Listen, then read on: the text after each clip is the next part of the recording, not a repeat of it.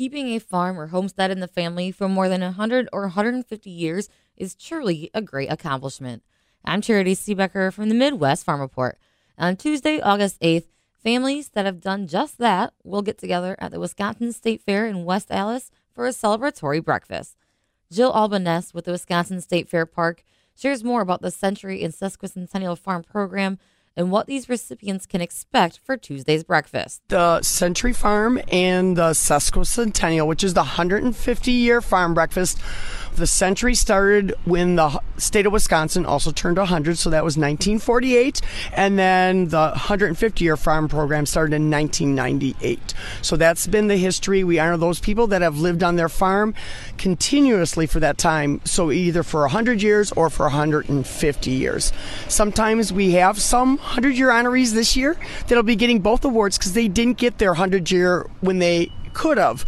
And so as long as you've been continuous for 100 years, stayed in the family, you don't need to be a working farm, but you need to have that ownership for 100 or 150 years. What was the idea behind this, or how did that spark decide we need to recognize these farms? Where did that come from? It was started originally when they did the state centennial celebration in 1948, and that's when the fair was about 23 days that year.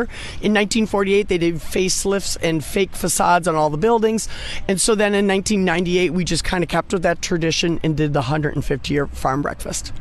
So when they are applying for it, what are the things that they're putting on their application or thing to be recognized? What kind of things are sticking out? So what we do is it's a one-page application, front and back. It's rather simple.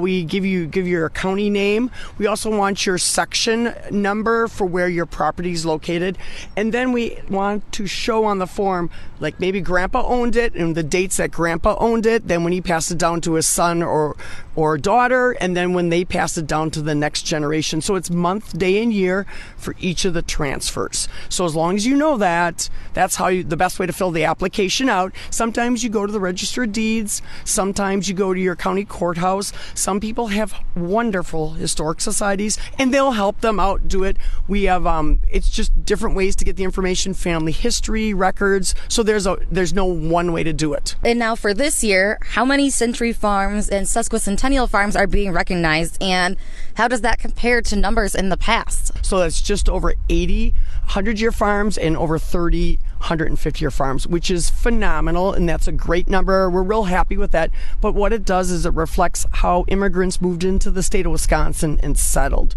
So right now, a lot of our 100 years are further north, and the majority of our 150-year are in the central part of the state because that's the way the state was settled, or they're along the waterways. The joy that the farmers have when they're being rewarded is really great. You can see it. We were here last year helping with it. What are some of maybe your favorite memories watching these farmers be recognized? The joy, like you say. Some people are so worried about coming to Milwaukee. They'll arrive. It's not unusual for an hour and a half early because they're worried about traffic. And then sometimes I put them to work with setting up some tables or something. Just the smiles. We've had a few 100-year honorees, and they've come to the breakfast, and it's so delightful to see the generations. We always try to get photos of people with their grandma, the parents, and then the grandkids, and we have little kids here. It's just very heartfelt, and it's probably the staff's favorite event because it's so heartfelt. What are some of the responses you've received from those who are being recognized then? What are the stories that they've told you that have maybe stuck out, or this was the highlight of my life now I get to be recognized for it and continue that legacy? What is some of the feedback from them? They really get very excited, and so after the event we send photos for them to send to their newspapers, and they're so excited about it when they get their newspaper photo, and we send that to the family as a keepsake also.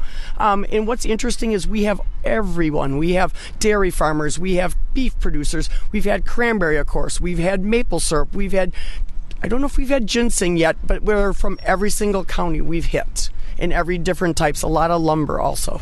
And so take me through, the breakfast is on Tuesday. What does that look like for those farmers who are going to come and be recognized? So arrive at like about 7:45, you'll come in your gate, and we'll get name tags on so everyone knows what county you're with. We'll get your name tags. You'll sit at a table.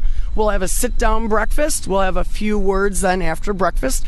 There'll be like the Secretary of Ag will be speaking. Our Sherry Black, our CEO, will be speaking.